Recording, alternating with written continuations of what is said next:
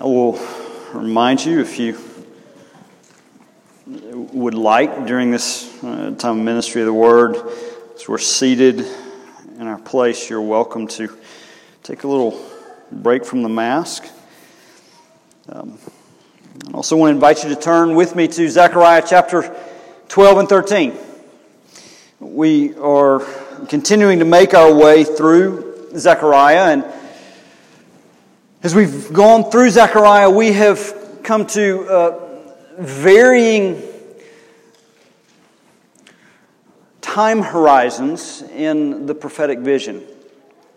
As we come to these chapters, Zechariah, he speaks this word of prophecy, looks with one eye towards Jesus' death and resurrection, and with another eye to his second coming. And so he'll capture that time period looking to Jesus' sacrifice and the time moving forward. Now, as we come to this oracle, which covers 2 chapters, when we think about it in its entirety, it will speak of God's judgment on His enemies. It will speak of His cleansing of His people. It will speak of His removal of the false prophets. And throughout, it will speak of the Lord's mighty work of recreation. If you have not already done so, I want to encourage you to take the time to read these 2 chapters in their entirety. This morning, as we are together, we'll focus our attention on 2 portions of this scripture. They are listed for you in your bulletin.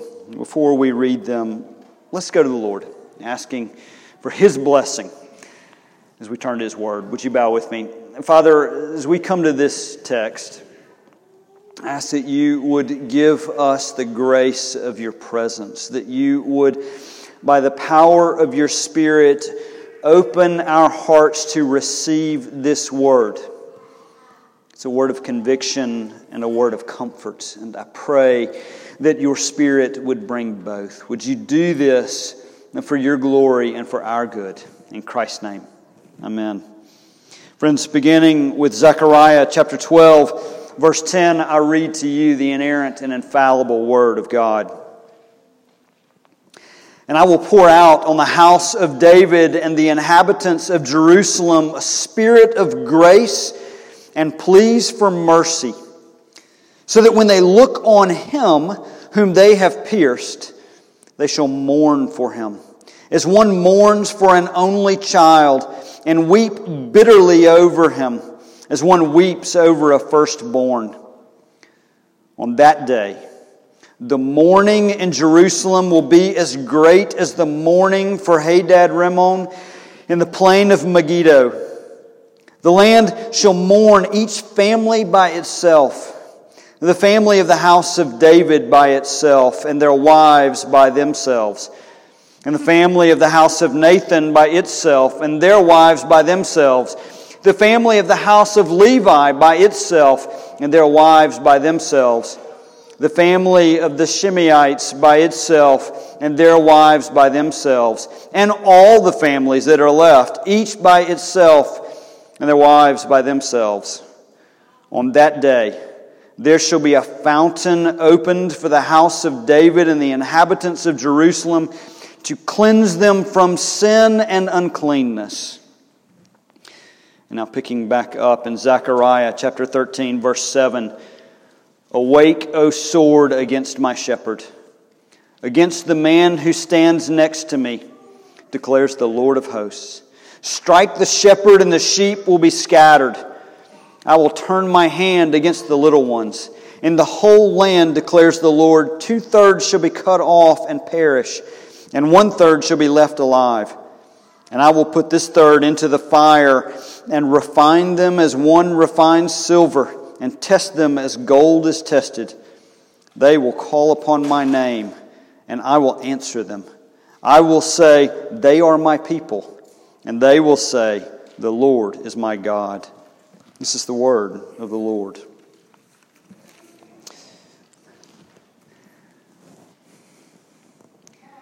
Let me ask you, Do you hate your sin? How's that for coming out of the gate swinging? Do you hate your sin?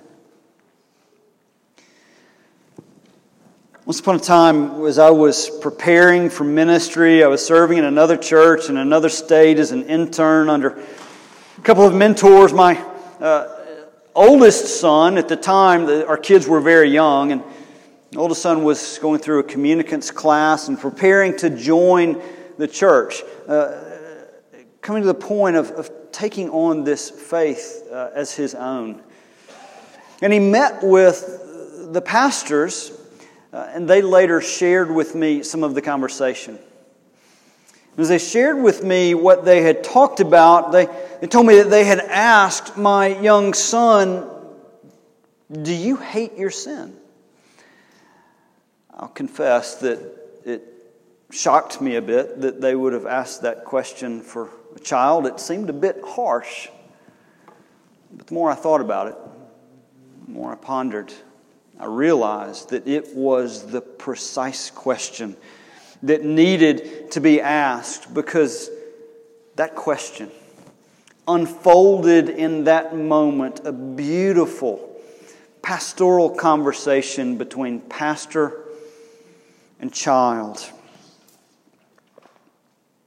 It can do and should do the same for us. So, do you hate your sin?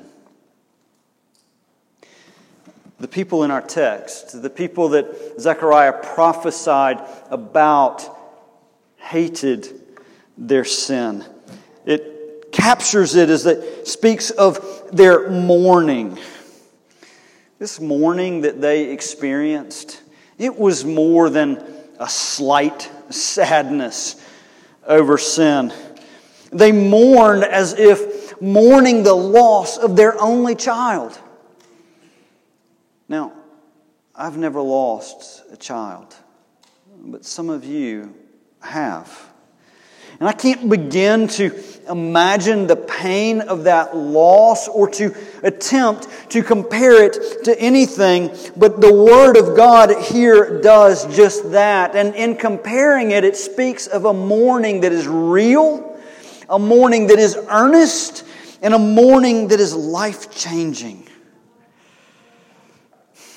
That's how the text that we've just read describes the mourning that the people in Jerusalem experienced. But here's the question: what were they mourning? Verse 10 tells us what they were mourning. When they look on me, on him whom they have pierced. In other words, when they look upon the pierced one. John chapter 19 verse 37 makes it explicitly clear that the one whom they pierced was Jesus Christ. Zechariah is prophesying of the day of Jesus' crucifixion. But the one whom they pierced, he is not speaking of the Roman soldiers who actually did the physical piercing.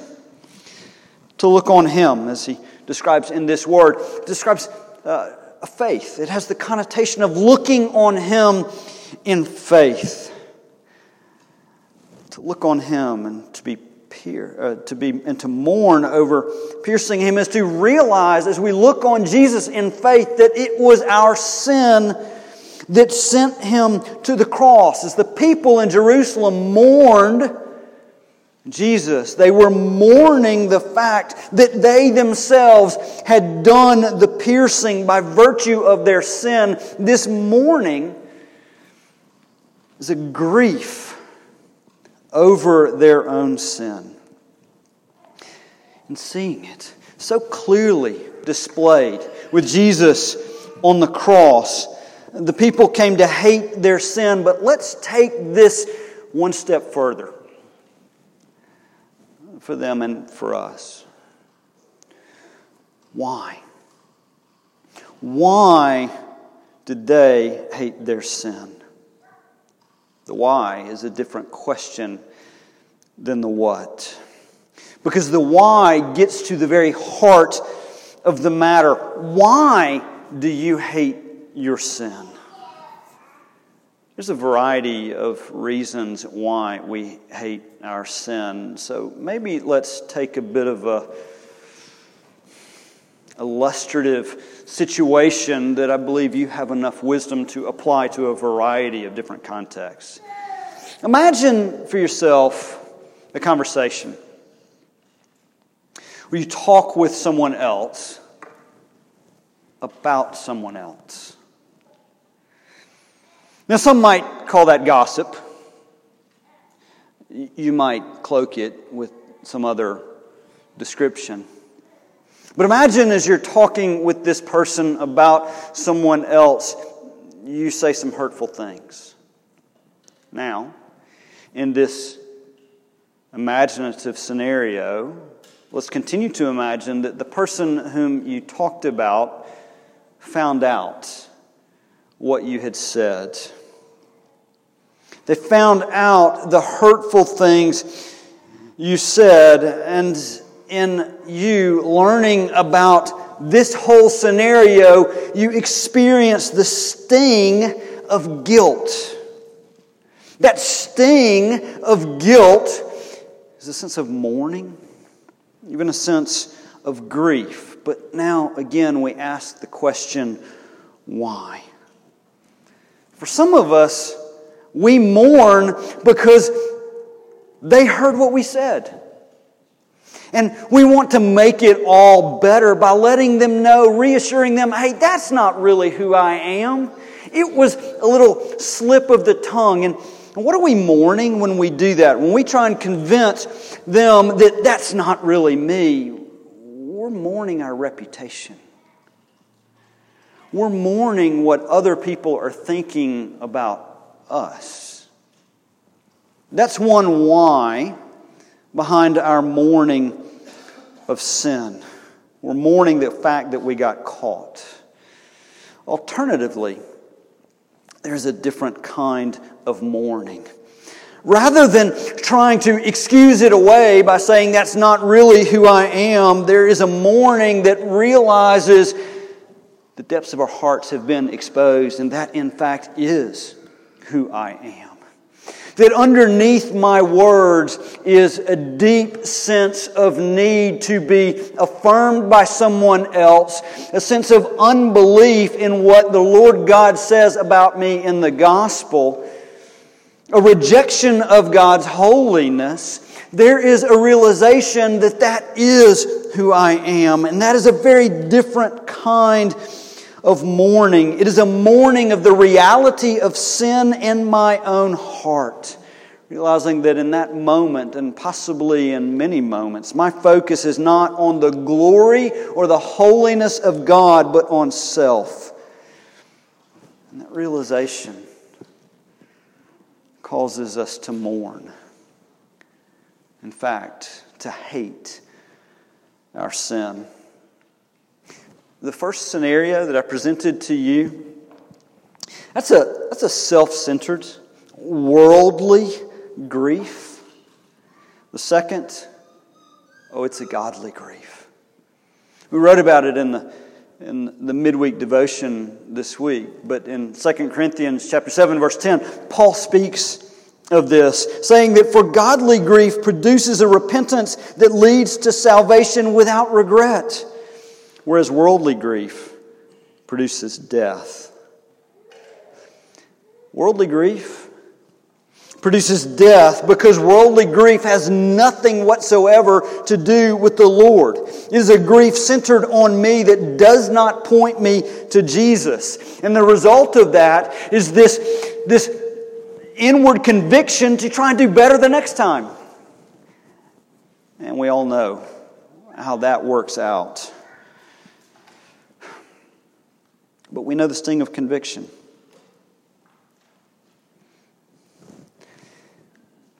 Why do we know it? Let's be honest. Let's be honest that when we try and convince others that sin is not the real me, or maybe even trying to convince myself that that is not the real me, that is not the mourning that we read of in this passage. It's a worldly grief. Zechariah exposes it. He exposes it, moving us towards a godly grief. But the next question then is who experiences this godly grief? The short answer is not everyone will experience godly grief. But we need to unpack that short answer. There is a particular heresy that few of us would verbally agree with, but many of us, in some subtle way, will live by. It's the heresy of universalism. Universalists believe that in the end, all will be saved. In the end, none will be relegated to the judgment of hell. Now, universalists come in different stripes and colors. And for some, they come to this universalist belief because they have a disregard of sin. They just don't believe in sin. Some are universalists because they, if you can believe this, over-apply the work of Jesus, saying that Jesus died for all regardless of their heart condition, regardless of their faith in Him. Yet there are others who are universalists because they just don't like the notion of a God who would judge. Whatever the reasoning for the universalism, every one of the universalists diminish the holiness of God. We disregard the God of justice. The text tells us clearly that our God is holy. The text tells us clearly that our God is a God who will bring justice. And the text also tells us that our God is a God who is gracious and merciful. And though He will bring judgment, our God, because He is gracious and merciful, out of His own character and for His own glory, has chosen to redeem a remnant. But who is this remnant? In the broader section of Scripture, the whole of chapters 12 and 13, and even we see it a little bit in the portion I have read, there's much talk of Jerusalem and Judah. So what do we do with that? Is the remnant a factor of geography? Is the remnant a factor of zip code? If that were the case, then the answer to our sin would be to pack our bags and move. And if we lived within the city limits of Jerusalem, we would be saved. Problem solved. No, that is not how the Lord has chosen this remnant, nor is the remnant merely a factor of our family tree. If that were the case, few, if any of us, would have hope. No, the remnant is not chosen by geography or zip code or family tree, but we see it in a surprising place in this text. We see the mark of the remnant. And the mark of the remnant that this passage points us to is the very presence of this godly grief. This godly grief is part of the Lord's drawing to Himself a people. And all who are His will experience this grief, this godly grief. The text actually captures that in a creative way, listing for us several categories of those who mourn. First, it speaks to a corporate mourning. That's what it was referring to when it spoke of the mourning for Hadad Rimmon on the plain of Megiddo. Most commentators believe that is referring to the mourning that the nation of Judah experienced and expressed when the godly King Josiah was killed in battle. there's a corporate grief that takes place over our sin. But beyond the corporate grief, this grief must be experienced by each and every individual who is called by God. Again, it captures it in a creative way. Speaking of the husbands and the wives, the husband must experience this godly grief, and the wife must experience the godly grief. And the leaders must experience it. That's what we saw in the mention of the kingly line and the priestly line. The kingly line being David and his son Nathan. The priestly line, Levi and his son Shemiah. The leadership, husband and wife, must experience this godly grief. But then all the families, all the people called by God will experience this godly grief. But how? How is this a grace? If you pay attention to titles, we titled this sermon, The Grace of Godly Grief. How is this grief a grace? Verse 10 gives us some indication as Zechariah prophesied of a spirit of grace and pleas for mercy. Speaking of an outpouring of the Holy Spirit. We don't by nature come to a godly grief. By nature we experience a worldly grief for our own reputation, but the gift of God is this godly grief through the outpouring of the Holy Spirit. He opens our eyes to see the holiness of God, the darkness of our sin, and to draw out from us this grief and hatred of our sin. It is a mark of the Holy Spirit work of regeneration, so that the godly grief flows from a heart of true repentance. And as a grace, it leads to repentance unto life.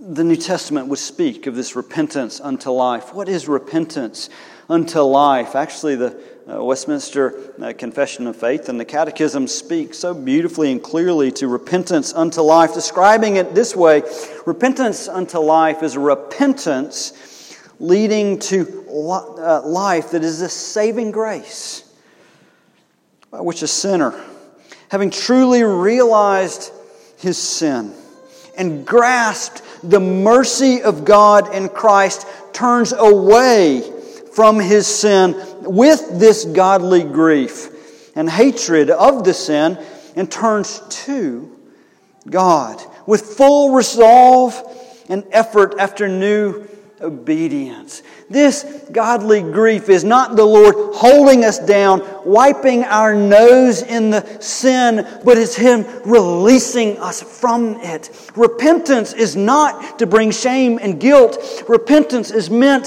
to turn our focus away from the filth of sin and to the glory and beauty of our Savior. This is the grace of godly grief that only comes through the eye-opening, heart-opening work of the Holy Spirit.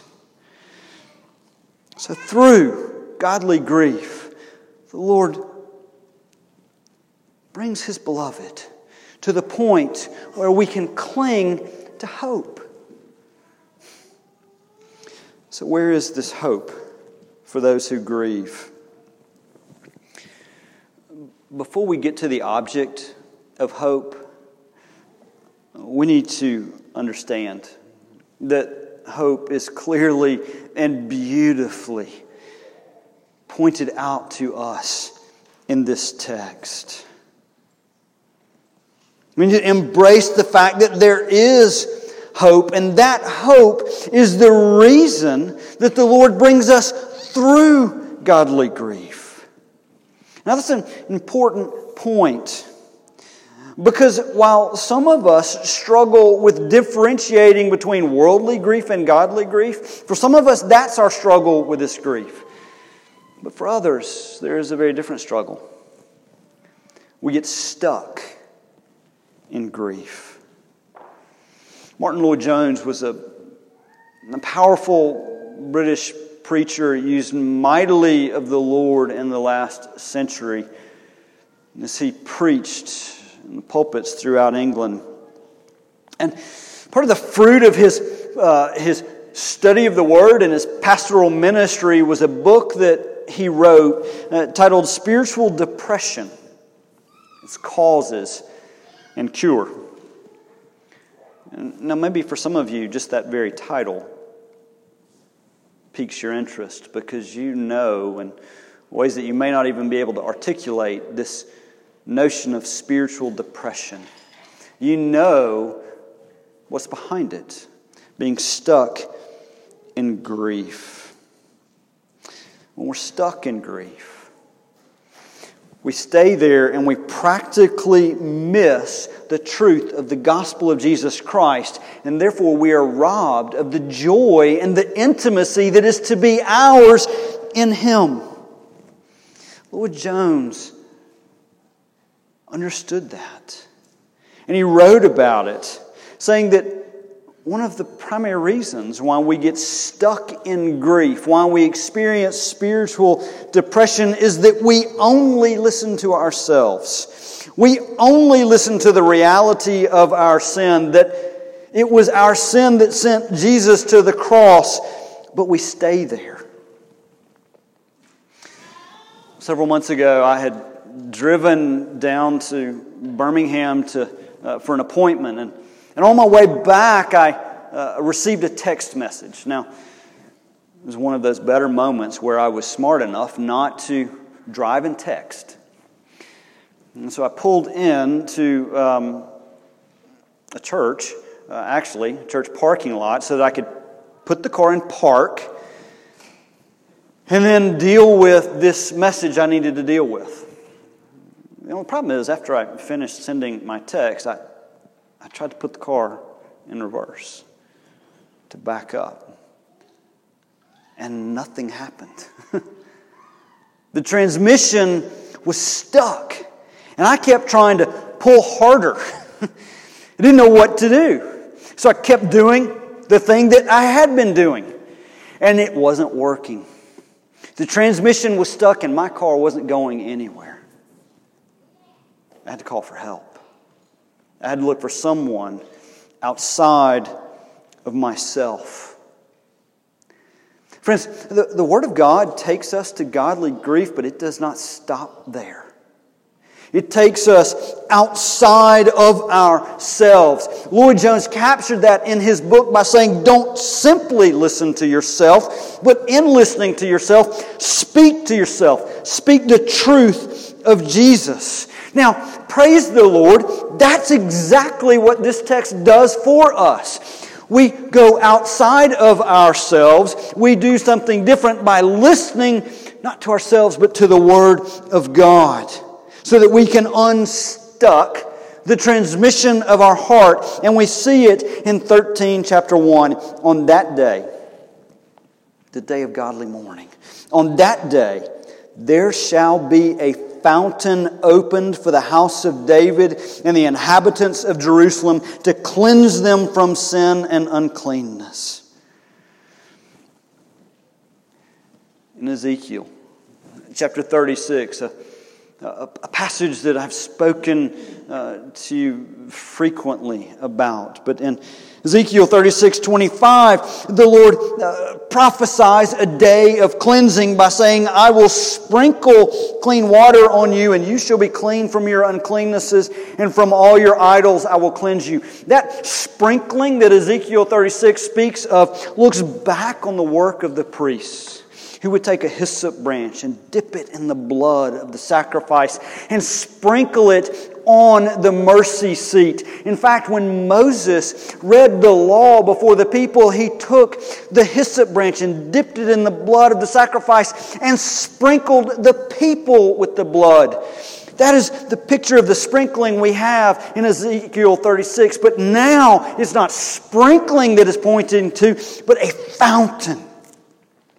A super abounding, never-ending, flooding portion of grace that Jesus would declare is coming from Him, as He is the fountain of living water. And then ultimately in Revelation 22, we see this fountain flowing from underneath the throne of God. This fountain that Zechariah 13 points us to is the fountain of blood that flows from Emmanuel's veins, shed for the forgiveness of God's beloved, freely given to all who grieve with a godly grief over their sin. And it wipes away the darkness of spiritual depression, leading us into a renewed joy and intimacy in Christ. But how? How is that fountain opened? We go to Zechariah 13:7. Awake, O sword of justice. The Lord God Almighty calls the sword of justice to be awakened against my shepherd, against the man who stands next to me, declares the Lord of hosts. Do you see?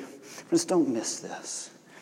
The Father intentionally strikes the one next to Him. The Father intentionally strikes Jesus with the sword of justice. You see, it is not just the people who pierced Jesus by their sin.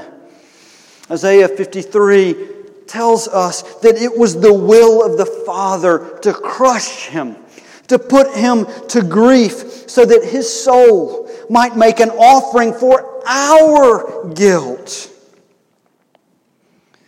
How was the fountain open? The Lord, our God, struck the Savior with a sword of His justice in our stead. In our stead. That is what Zechariah 13 is telling us. And yes, when the shepherd was struck, the sheep are scattered. It was true of the disciples on the night of Jesus' betrayal. The soldiers came to arrest Jesus and they fled. And it is true of us, of you and of me. Every time we deal with temptation, we flee from the shepherd. But this Holy Spirit-given godly grief is a grace that the Lord sends in order to bring us back. It is part of the refining fire that Zechariah 13 would point to. And so 13:9 tells us what to do when we experience this grief. When my car was stuck in park and I had no clue what to do, I had to call out for help. 13:9 tells us, stuck in godly grief, you cannot save yourself. And at that point, what do? You call out. You cry out. They will call upon my name. This calling upon the name of the Lord is a call for rescue. It is a call for forgiveness. It is a call for renewal. It is a call to return to intimacy. And in seeing our sin, in grieving over our sin, the Lord invites us to call upon Him. And when we do, when we call upon His name, do not miss what comes next. The Lord claims us. He claims us as His own. Why do we get stuck in spiritual depression? Because in that moment of grief, how do you feel? You feel low. You feel unworthy. You feel unloved and unlovable. You feel unwanted. But see what the Word tells us. That God has chosen to love His own. And in that moment, He declares over His own, mine. Because before the beginning of time, the Lord God has chosen to love the remnant. This is the context into which we are refined. A context of covenantal love and affection. the context of covenantal commitment that gives us a freedom to acknowledge our sin and grief, and in that moment we are released from our self-focus and brought into a worshipful focus. Some of you have no doubt seen Mel Gibson's film, The Passion of Christ. It was Gibson's attempt to graphically, vividly portray Jesus' betrayal, his arrest, his beating, his death. He did so in an attempt to bring before us the weight of Jesus' loving sacrifice on our behalf. What you may not know is that Gibson made a cameo appearance in that film. Not his face, his hands. Gibson, who was a Christian, made the film because he had come to see and to grieve his own sin. Gibson understood it was his sin that sent Jesus to the cross, that he, in fact, had pierced Jesus. And so acknowledging his sin and his Savior in the film, his hands portrayed the Roman soldier who would nail the nails in Jesus' hands. Now, I don't know all that was going through Gibson's heart as he did this. I don't know if for him this was an over-the-top expression of penance, or if it was an acknowledgement of godly grief that led to worship.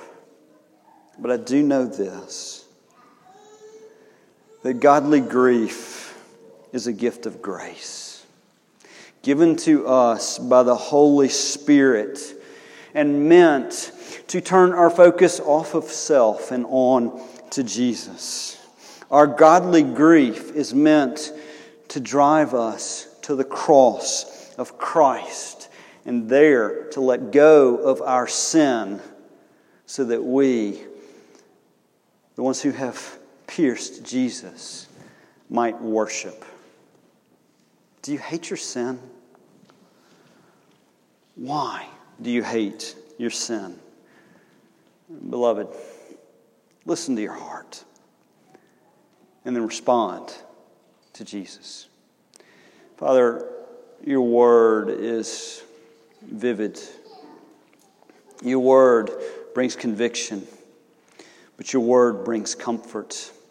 And I pray that for all who are here this morning, all who are listening, that conviction would lead to the comfort of Christ so that you might be glorified. Do this, I pray, for everyone here listening this day. In Christ's name, amen.